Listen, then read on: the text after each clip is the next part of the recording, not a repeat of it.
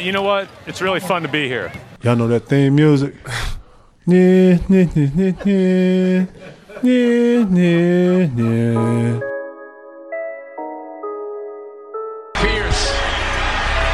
buries it. Tatum drives down and throws it down. This is my in-season ticket. Are you kidding me?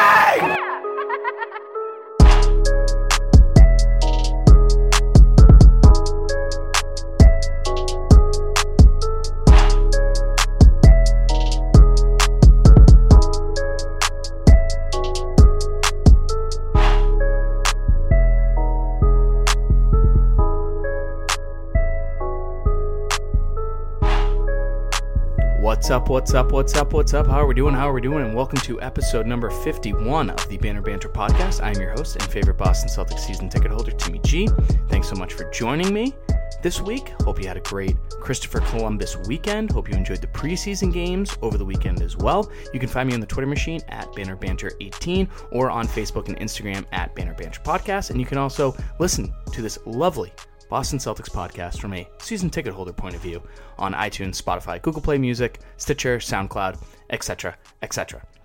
A lot to talk about this week, folks. We'll preview the Celtics preseason game tonight if you are listening on Tuesday, which is the day that the podcast is getting released this week due to the holiday, 7 p.m. in Cleveland against the Cavs. Jason Tatum will not be playing due to an illness. He didn't even travel with the team out to Cleveland, so it'll be interesting to see who actually really plays, and we'll talk about that very, very shortly. And what I mean by that is probably at the end of the podcast. So if you're really holding on to that, just wait a little bit and it will be there, I promise you. But what I really want to focus on this week is what the Celtics lost last year, production-wise. Shots, points, turnovers, field goal percentage, etc., etc. Really dive into the numbers, the analytics stuff, and find out who is going to fulfill those roles. Who is going to take the shots that, Horford, Kyrie, Scary Terry, Marcus Morris, and Aaron Baines took. So if Aaron Baines is taking 5 shots a game, who's now taking Aaron Baines' shots?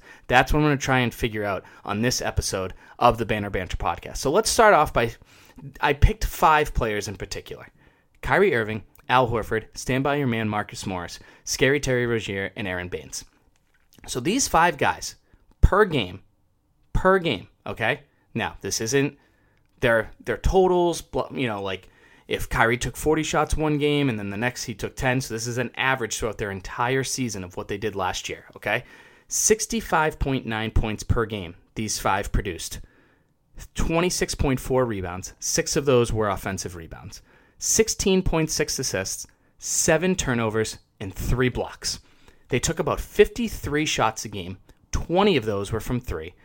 25.1 made shots out of the 53 that they took, and 7.5 from 3 out of the 20 that they took. You following me? Great. Their field goal percentage was about 46% from the field on average. Obviously Aaron Baines' field goal percentage is probably a little bit higher than Terry Rozier's last year. But on average, between those 5, it was 46%. 36.6% from 3. 84% from the free throw line. The Celtics lost a lot of good free throw shooters, and the Celtics are already a shitty free throw shooting team and a shitty rebounding team, and it's about to get shittier. So sorry for all the shits that I give about the shit that the Celtics produced last year and could carry over into this year. So overall, how did the team do? That's including Tatum and Brown and Hayward and Brad Wanamaker, etc., etc. 112 points per game, 44.5 rebounds, 9.8 of them were offensive. So let's just say 10 offensive rebounds per game, 26 assists, 13 turnovers, and 5 blocks.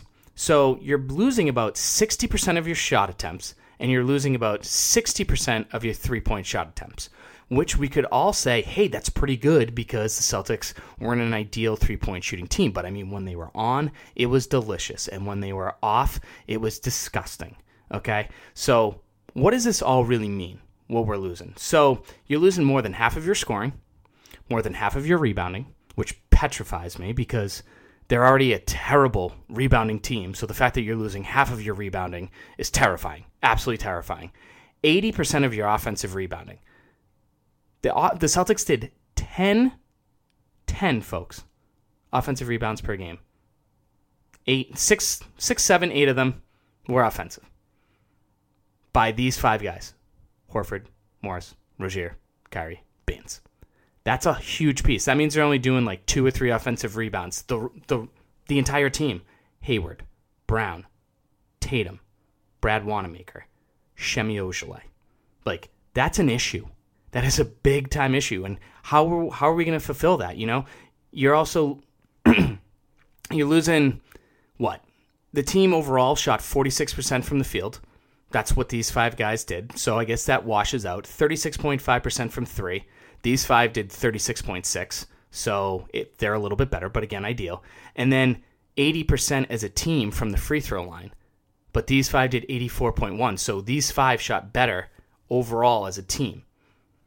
Overall than the actual team. That is absolutely ridiculous. So what are we looking for this year? We're looking for about 50 more shots per game to hand out.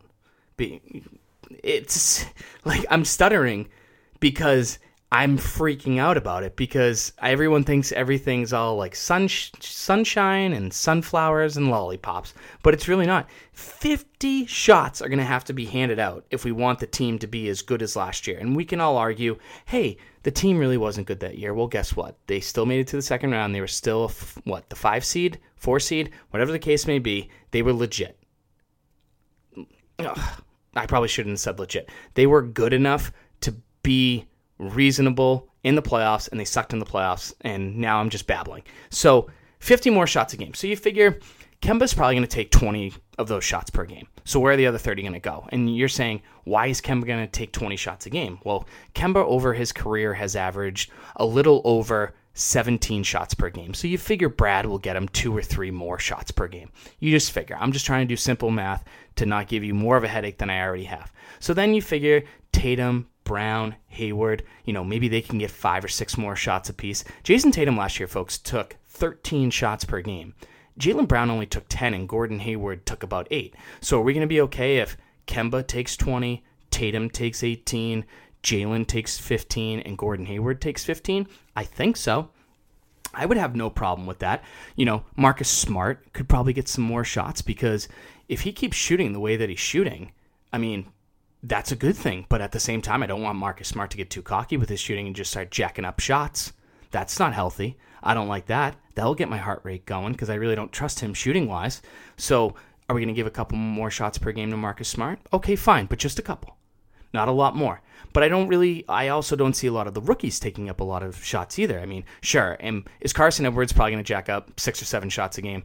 Absolutely. The guy has a quick trigger. When he catches it and he sees any type of space, even if it's a fraction of a second, he's going to shoot it. That's what we've learned over these first 3 preseason games.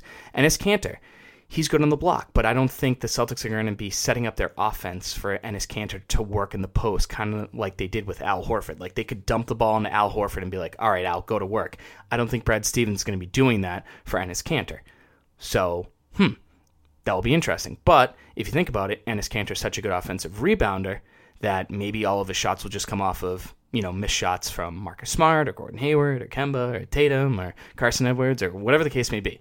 So you can kind of see those shots being distributed equally enough to certain people. Obviously, it gives more opportunity for Tatum and Brown and Hayward, which I think we all want, but when is it too much?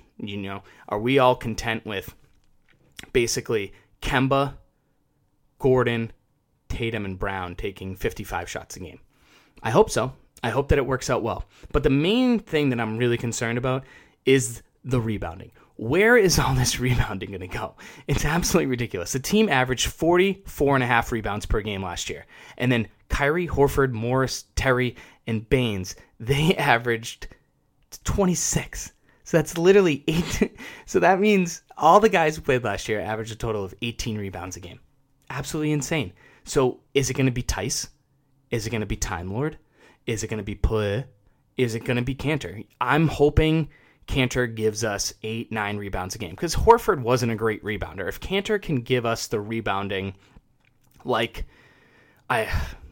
Baines and Horford together, if Kanter can do that, that's great. One of the leading rebounders on the team last year was Marcus Morris. The guy could rebound like no other. So is Jason Tatum going to step up? Is Jaylen Brown going to step up with some rebounding? Is Gordon Hayward has to step up his rebounding? It absolutely has to happen. The issue that I have with Time Lord is I feel like he focuses too much on blocking shots than just being like, okay, dude, try and make this and I'll get the rebound. So when you have Time Lord flying out for a shot, that's one less big body in the paint, and I'm not expecting Marcus Smart or Carson Edwards to be scrappy and be getting a bunch of rebounds against all the bigs from Orlando or all the bigs with the Pacers or whatever the case may be. So we got to think the top 3 rebounders last year, guys, were Morris, Horford, and Tatum. So Tatum can take that next step. Tatum has rebounded the ball very well in the playoffs so far, but can that continue? God, I hope so. Tatum's going to have to get like 8 or 9 rebounds a game. He's going to almost have to, I don't want to say he's going to have to average a double-double, but if Tatum can give us 20 and 8 every night, that's delicious. And I'm all for that. And I'm sure some of you are questioning right now, Marcus Morris is a really good rebounder. Like, what are you talking about? He's so scrappy. He's all over the place. Not really. Marcus Smart averaged 3 rebounds a game last year. You would think it would be more. I was shocked when I saw the statistic. 1,000%. I thought he'd be a lot better. I don't see Daniel Tice helping that much. I think Daniel Tice is a perfect guy for Brad's defensive system where he can switch on guys, have his hands up, be long, but I don't see him like blocking out Joel Embiid for a rebound. Do you? I mean, Tice only got 3.5 rebounds last year. So, sure, I know he only played maybe 15, 16 minutes per game, but if he starts with the way that it looks like he's starting, he started the last 2 preseason games. I'm not against Daniel Tice starting, but he's not helping this group rebound. I think just he's helping them more defensively and maybe spreading the ball better offensively. But I'm just so nervous about the rebounding, and I'm sorry that I keep saying that, but like they were a brutal rebounding team last year, and they're losing like 26 rebounds per game, and I'm not this isn't a good rebounding team, and this team has to rebound to win basketball games. So I'm a little petrified. And then the other thing that we have to worry about, I don't want to say worried is a little strong, but then again, I do kind of overreact from time to time. Between Kyrie and Horford and Rozier and Stand By Your Man Marcus Morris and Aaron Baines, my language arts teacher would probably be very angry with me right now. Mr. Jordan from 6th grade in the Parker Middle School. I just said "and" like 3 times in a sentence. That was crappy, and I'm really sorry to him because I 1,000% know he is not listening. But those 5 guys, they averaged 128.7 minutes per game last year. There's 240 minutes that an NBA coach can give out per game. Just a reminder at home. Okay? 5 guys on the court for 48 minutes of basketball. Do the math. It's not rocket science, okay? Kyrie played, excuse me, could be the first burp of the season, and it went through, and it's not. Sorry to my buddy JC. Kyrie played 33 minutes last year. Kemba usually does that from time to time. He probably plays 35, 36 when he's playing for the Hornets, so you figure Kyrie and Kemba are a wash when it comes to minutes. Al Horford and Aaron Baines combined played for 45 minutes per game. So you figure Tice got 13 last year. Cantor in the last 3 teams that he's played for, the Trailblazers, the Knicks, and I'm having a brain fart on the other one, he's played about 22 to 23 minutes a game. So let's say now it'll be 25. So out of that 45, where is that other 20 minutes going? Can you split that up between Time Lord, Vincent Bleh, and Daniel Tice? If Daniel Tice is starting, absolutely, but how quick are you going to bring in Cantor? So that's going to be really interesting to see where those big man minutes are going to go. Are they going to play Jaylen Brown at the 4 a lot? Because if you guys remember the last couple podcasts in episode 49 and episode 50, I was very impressed with how well Jaylen Brown plays the 4. But when you play against the Philadelphia 76ers on opening night, which we'll talk about, and I'll probably repeat myself in a couple weeks when the season actually starts, when we do the preview of the 76ers game in Philadelphia on opening night on Wednesday, October 23rd, so their lineup is big. So who's guarding Embiid? You figure that's Tice, right?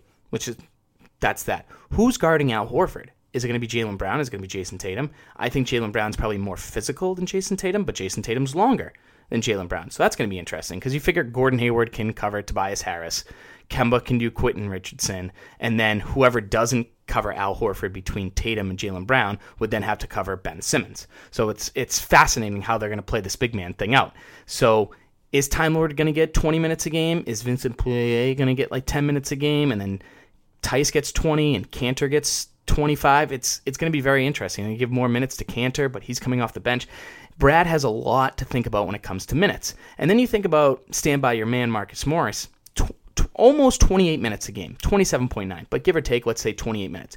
Who's going to get those minutes? Are those going to be dished out between Hayward, Brown, and Tatum? Are you going to ask Semi Ojeleye to play more? God, I hope not. Is Grant Williams maybe going to play 12, 13 minutes a game? I got no issue with that.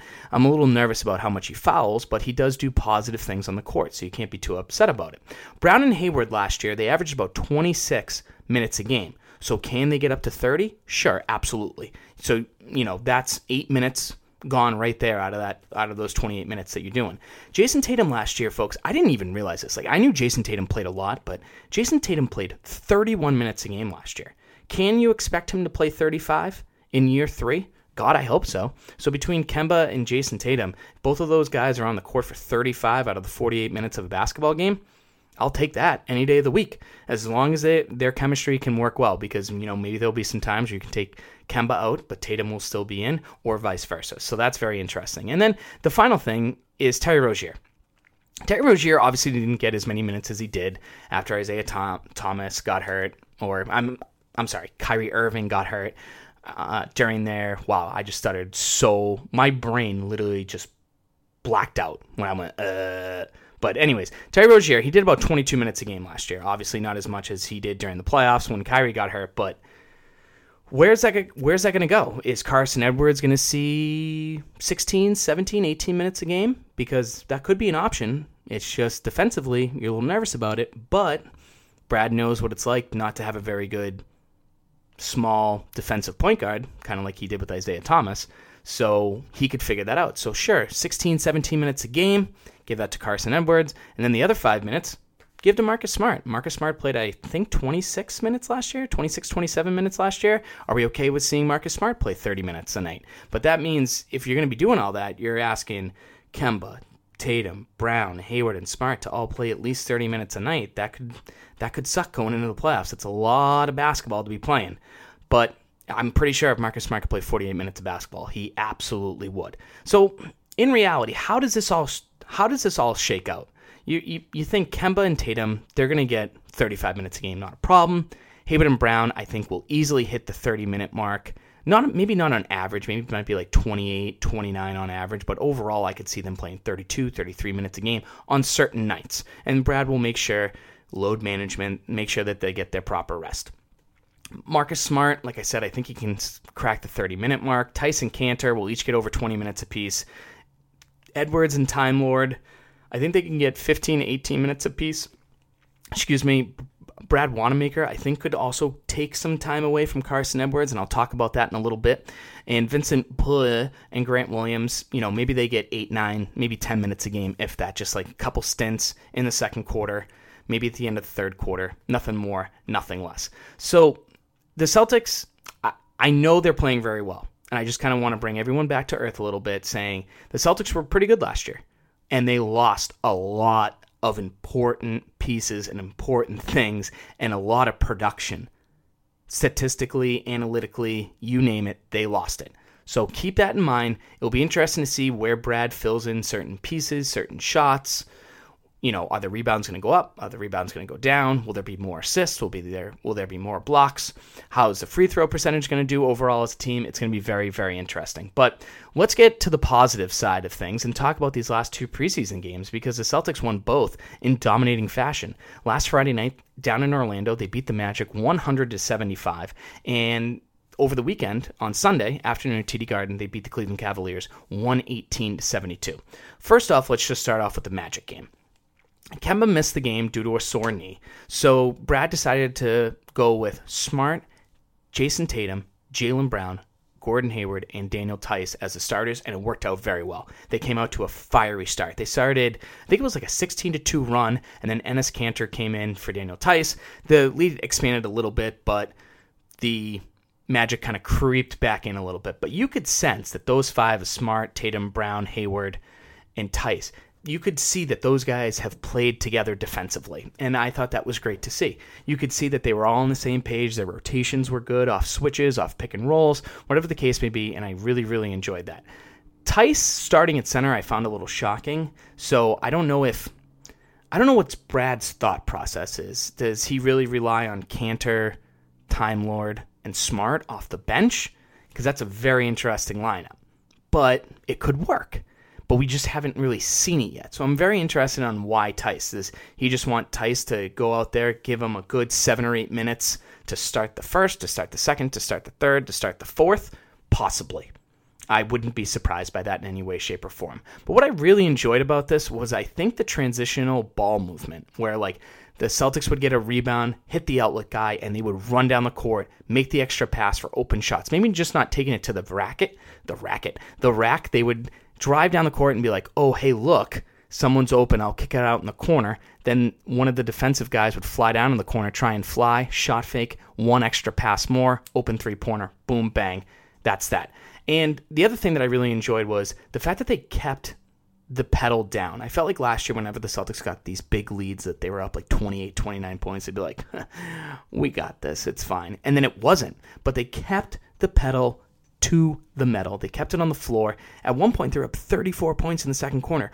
When have we ever been able to say the Celtics were up 34 points in the second quarter confidently? And I felt confident. And I understand it's a preseason game, but I felt confident. Last year's team just wouldn't do that. But it's good to see that these guys kept grinding when they were up that much. I loved to see that. In episode 50, I mentioned the length of the Orlando Magic, and I was really impressed with the Celtics' interior defense. I thought it was fantastic all around. Not letting guys get easy shots, not letting them get settled. You know, for example, Aaron Gordon. I think Aaron Gordon's a really good post player. So don't let Aaron Gordon get the ball, do a couple dribbles, turn around, a shot fake into a layup, a jump hook, whatever the case may be. I felt like the Celtics did not let any of those Magic big men, or athletic big men, I should say, really get comfortable in the post. And I understand Vujacic, who was an all-star last year for the Orlando Magic, did not play in this game, and it would have been a lot different because Daniel Theis would have been dominated on the boards. But it's just good to see that the interior defense was good. A lot of guys came down, they slid down, weak side defense. I loved it all around. I thought this was the best Jaylen Brown has looked in a really, really long time. His ball handling in transition was reasonable for once. I felt like he was attacking the rim instead of just having a big man just set a pick. He curls around it and just shoots it. He actually attacked the rim. He did it with purpose. He wanted to score. He wanted to get fouled. And I was really impressed with his weak side defense too.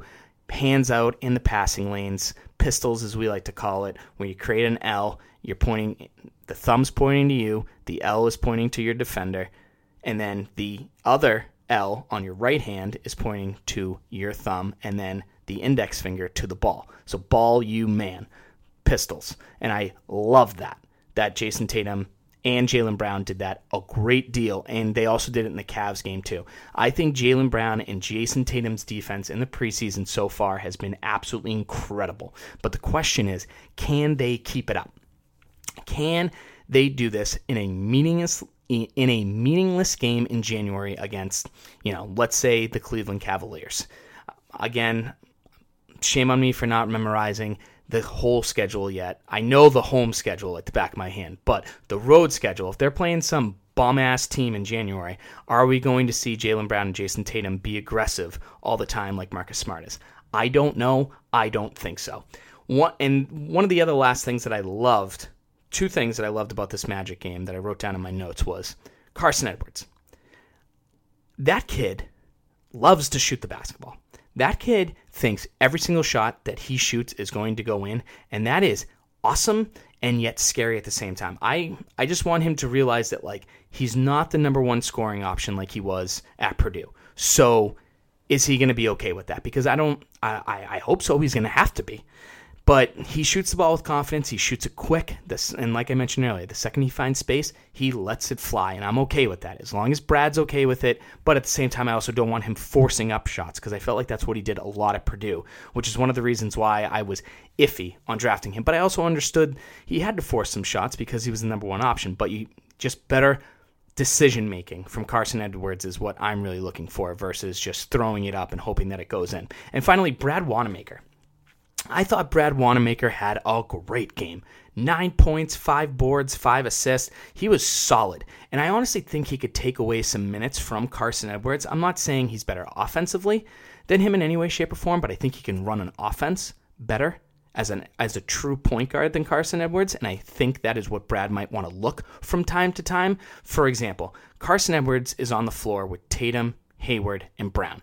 Do you want Carson Edwards taking shots away from those 3 guys? No. What I want a point guard that can distribute the ball to those 3 guys when they come off of double screens, off of curls, whatever the case may be, and make sure that they get hit in the right spot in their shooting rotation to hit a shot. But at the same time, if those curls don't work and the other team is switching really well, I also don't want Brad Wanamaker shooting the shot. So it's a double-edged sword there. But I honestly think Brad Wanamaker could get some more minutes this year and maybe take some away from Carson Edwards just because of his height and his defense, because Carson Edwards is only 6 feet and his defense really isn't that ideal. Now let's move on to the Cavs game. The Cavs didn't have a lot of great players playing for them. Garland wasn't playing, their first-round lottery draft pick is actually what I should say.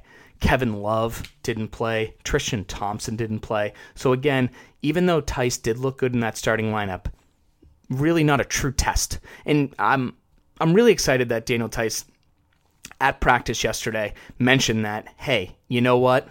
I didn't go up against the best, and I wanted to, but I made the best of my opportunity. So I'm glad Daniel Tice realizes that, hey, I played well, but if I played against some tougher competition, it could have gone maybe even better or, heck, even worse to show that I have a lot to improve on. And before the game, the Celtics made a move that I called in episode 49. The Celtics announced a fully guaranteed contract signing of Max Strus, or Strus, whatever the case may be. This now opened up a 2-way contract offer, because right now Tremont Waters has the other one, and each NBA team needs a roster of 15 players, and then they get 2 two-way deals. And basically what a two-way deal is basically you're allowed to spend 45 days on an NBA roster. For example, let's say Vincent Poirier gets hurt, and the Celtics just want an extra big man, just in case. They can call a big man from Maine, from the Maine Red Claws organization, because that is basically the Pawtucket Red Sox, the Lowell Spinners, if you will, the affiliation for the Boston Celtics. Every NBA team has one. I think there's 3 or 4 that have a joint one, but I don't know that off the top of my head. But they can call up to Portland, Maine, and hey, we need this big man to come down and just sit on the bench. And that would count as 1 day on an NBA roster. Everyone following me? Great. So because of that, fully guaranteed contract signing to Max Strus, which I believe he's going to make this roster, that opened up a 2-way contract for Taco Fall. Congratulations to all the Taco Fall fans out there, and I also want to say congratulations to all the Taco Fall fans out there that didn't start a "We Want Taco" chant in the first quarter and halfway through the second quarter. I'm really proud of all of you. You're all being realistic and realizing that he's not going to play until the fourth quarter. So congratulations to all of you there. This is a good thing. I think Tremont Waters and Taco Fall going up to Maine is a really, really good thing for both of their careers. Taco Fall needs conditioning. Folks, he's slow. Brad only puts him in for the last 5 or 6 minutes of the game for a reason, because his conditioning's not there. So go play a G League game. The G League game, I think, are only 10-minute quarters, so I think they're only playing 40-minute games. I want to see Taco play a 40-minute game. I'm not saying all 40 minutes, but if he could play 28 out of those 40 minutes up in Maine, that's what I want to see. This is also going to be an exciting final roster spot for Javonte Green and Max Strus. Who's going to make it? One of them is going to get cut. Javonte Green looked awesome in the very first game against the Charlotte Hornets. He went 7 for 7. He played pretty well against the Magic. He had a very nice dunk, breakaway dunk. The guy is athletic. He can jump through the ceiling. Now, if it was up to me, I'm over Shemi Ojeleye, and I want Javonte Green and Max Strus on the team, but I don't think financially and contract-wise the Celtics will want to do that, so it's going to be between Javonte Green and Max Strus. But I'm hoping that Strus makes this team. I really, really do. But anyways, on to the game. The first 4 minutes of this Cavs game was brutal.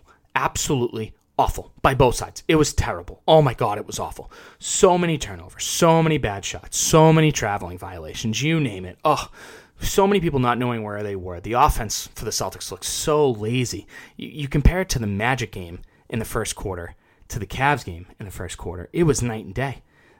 Down in Orlando, I don't know what it was. They were zipping around, flying around, yippity-doo-dah, zippity-day, my oh my, what a wonderful day. And then here it was just like, boo-hoo, basketball. And it just absolutely sucked. It was so weird how different it can be. But the Celtics, they can't do that. The Celtics cannot do that this upcoming season. We're like, all right, we're playing the 76ers. Let's fly around. And now we're playing the Knicks. Let's not fly around. Nope, because that's what the team did last year, and I refuse. Absolutely refuse to deal with that. Now, let's talk about Enes Kanter. Enes Kanter, I don't want to say I had high hopes. I just had like reasonable hopes. Like, hey, he can rebound. Hey, he can score on the post. But I didn't realize that he does not see an open person when he catches the ball on the block or when he gets the ball on a handoff when he tries to set a screen. He doesn't see anyone. He must have missed Hayward or Grant Williams or Brown or Tatum or whoever cut backdoor. He just doesn't see it. Al Horford would have hit those passes. Let's say there were 5 opportunities. He would have hit them 4 out of 5 times. Kanter didn't even look that way. And if I can notice it from the television screen, whether the last row of the balcony, whatever the case may be, if I can notice it from there, that's bad. Yeah, I paused there because I really thought about, okay, I remember watching it on TV. It was bad. I remember watching in section 315, row 15. It was bad. It has to change. It has to change. But since we're talking about Kanter, why don't we get into a Kanter banter? He's a man who loves to get a double-double, but when it comes to the Turkish government, he's in a lot of trouble. It's time for Kanter banter, baby. Wow!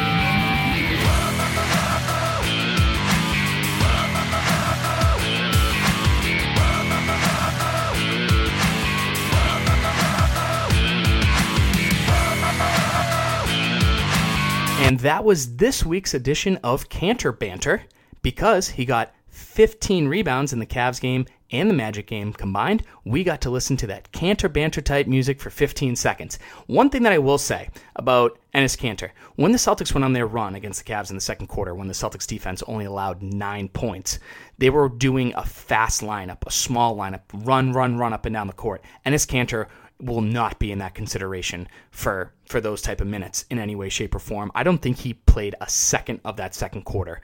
He came out in the third quarter, played pretty well.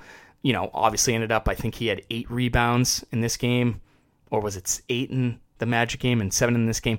Either way, Kanter played pretty well. But when Brad wants to go with a lineup of Time Lord, Smart, Tatum, Brown, Hayward, whatever the case may be, 5 guys, and the big is either Tice or Time Lord, I don't even think Brad Stevens will look Enes Kanter in the eye because he knows that he can't run the floor and that he's really just there to rebound, and that's basically about it. And speaking about the Time Lord, Marcus Smart and Robert Williams III could be a thing this year, guys, and I'm kind of excited about it. Nipples are hard a little bit. Yeah, I love it. Last year I loved the Marcus Smart and Al Horford pick and roll lob game. This Marcus Smart Time Lord one could be a little bit more fun, and what I mean by that is the Time Lord puts his chin above the rim when he jumps, and I know the Time Lord is faster and more athletic than Al Horford. So, can Marcus Smart improve his lobs? I think so. Can they both help each other out defensively? I think so. Can you imagine being a defender and somehow getting by Marcus Smart? Just man-to-man defense by Marcus Smart. You somehow get by him, and then you have the Time Lord to face. I think it will help either way. If the Time Lord gets beat by, let's say, a Tobias Harris, like he gets switched on him, I could see Marcus Smart just sliding right on down and picking up an offensive charge. So I think the two of them defensively can help out not only themselves, but the team. And I also think offensively, those two people can do some good things together. It's just, the great thing about Al Horford is Al Horford set a good screen, and then he moved. With Time Lord, he just stands in a spot, doesn't even let the guy hit him, and then he rolls. If Time Lord can use his athleticism to be quick enough to set a screen, let the guy actually run into him and then roll off of it. I really think Marcus Smart and the Time Lord could do a lot of good things together. But the two of them, I just need a nickname. I can't call them Smart Time or Smart Lord. I need a name for them. So if you got a name, tweet me at BannerBanter18 or email me at BannerBanterPodcast@gmail.com. A couple other things that I really enjoyed about this game, Gordon Hayward didn't play that well. But you know who did? Jaylen Brown and Jason Tatum. Their defense was incredible. Offensively, they looked really good. They took a couple bad shots, but they also took a couple good shots. They attacked the basket. I was all for it. And we're just going to have to realize that there will be some games where Gordon Hayward isn't going to be in the flow of things, but we're also going to have some games where it will be Gordon Hayward and Jason Tatum or Gordon Hayward and Jaylen Brown. Not all three of them are going to click. If all three of them are going to click in a game, the Celtics are going to be really tough to beat. But if we can get 2 out of 3 to play extremely well, like Jaylen and Jason did against the Cavs, they're going to be really good. I thought Gordon played really well. I thought Tatum played really well. And I thought Jaylen Brown played really well against the Magic. Think, Tim, think. And they blew them out. They were up like 34 points at one point. And then again, another really good blowout win here, but Gordon didn't play that well. But that's okay. The second half, was really focused on the rookies. And I thought the rookies played pretty well. Carson Edwards jacked up a bunch of shots. He played really well. He just has to work defensively, maybe working on his decision-making. He missed a couple backdoor cuts and some players like Cantor did up on the top of the key. Is he, like I mentioned earlier, is he going to be okay being that fourth option? Is he going to be able to make that extra pass? If Jason Tatum is in the corner and realizes, oh crap, someone's flying, and then he passes it out to Carson Edwards. Is Carson Edwards going to take that shot, or is he going to make one extra pass to Gordon Hayward at the top of the key for a wide open shot? That's what I need to see from Carson Edwards. That's what's going to be really interesting. Tremont Waters was awesome in this game. I love Tremont Waters as a point guard who's probably the same height as him. Really good ball handling skills. His hesitation move is ridiculous. I'm not comparing it to Isaiah Thomas's because Isaiah Thomas, IT4's hesitation move back in the day was filthy. It was really good, but he was really, really good. He doesn't mind taking it to the basket. He doesn't mind getting hit. I thought Tremont Waters played very, very well against the Cavs, and I hope he can bring that up to Maine because it's going to be needed. And finally, Max Struss, my boy, shot lights out, led the team in scoring, 4 or 5 from 3. I really think he could be the final spot on this team. There's not a lot of great shooters. There's some good shooters on this team, but Max Struss is a great shooter. I'm pretty sure he was, I don't know if he led the NCAA or he was like top 2 or 3 in the NCAA of hitting shots off of screens, just kind of like a Kyle Korver or a JJ Redick. I'm not comparing any of that Struss to either of those guys. I'm not. But he does give some shooting that the Celtics don't have, some trusted shooting where we know the Celtics are athletic. So is Javonte Green that type of guy that you want on the team? Sure, as long as Semi Ojeleye is off of it. If you're going to pick between Semi Ojeleye and Javonte Green, I'm going to tell you why you should pick Semi Ojeleye in this week's episode of Stud and Dud. Hit the music. And now, it is time for the Celtics Stud and the Celtics Dud of the week.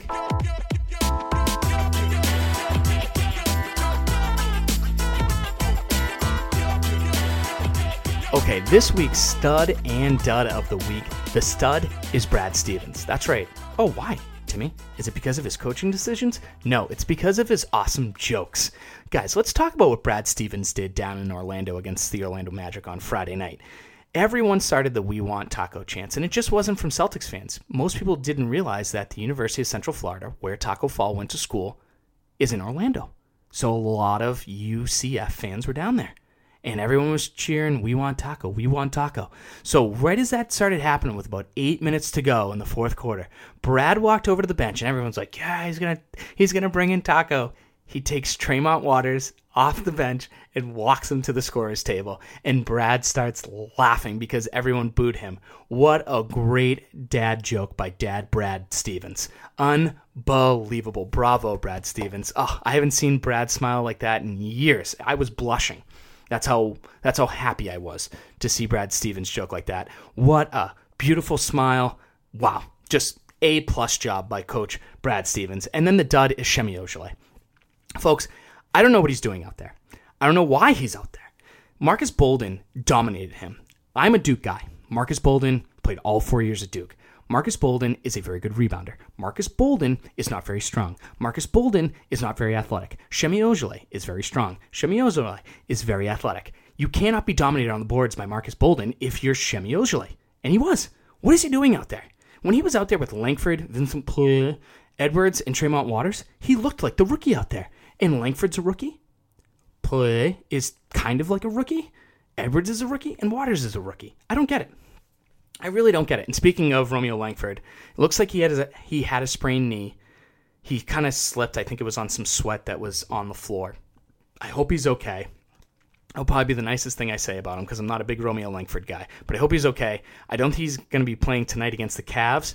But if he does, I hope he does perform well. Because the Celtics may need him. And he has to play well. I just don't have the confidence that he will. But anyways, what are we doing with Semi Ojeleye?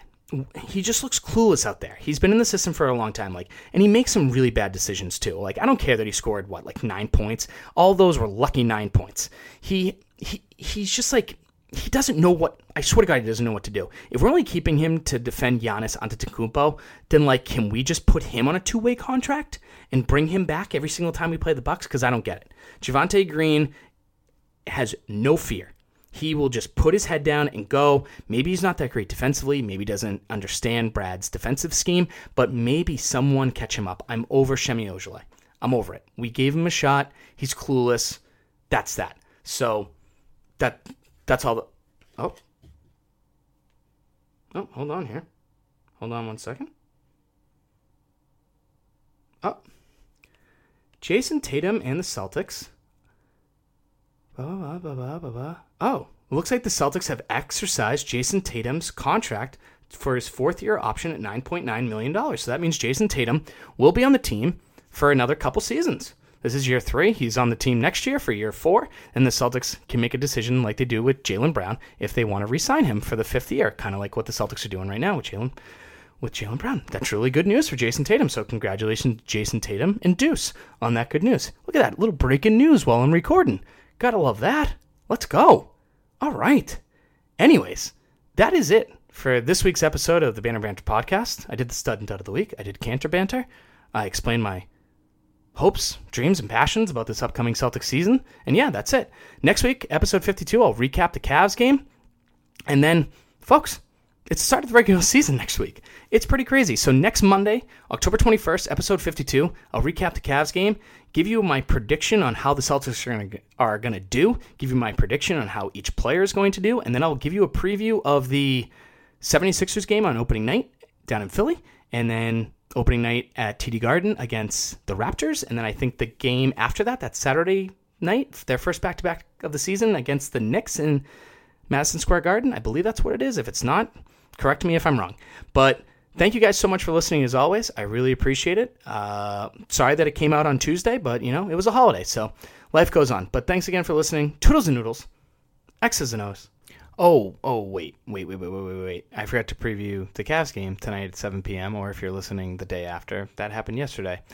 Not really expecting a lot from the starters tonight. I don't think Kemba or Gordon or Tice will probably play, but I don't expect Kemba or Gordon or Jaylen to play. Jason's not playing due to an illness. I'll expect a lot of minutes from the young guys. It's really going to be Max Strus versus Javonte Green, who's really going to play. How's the rebounding going to look?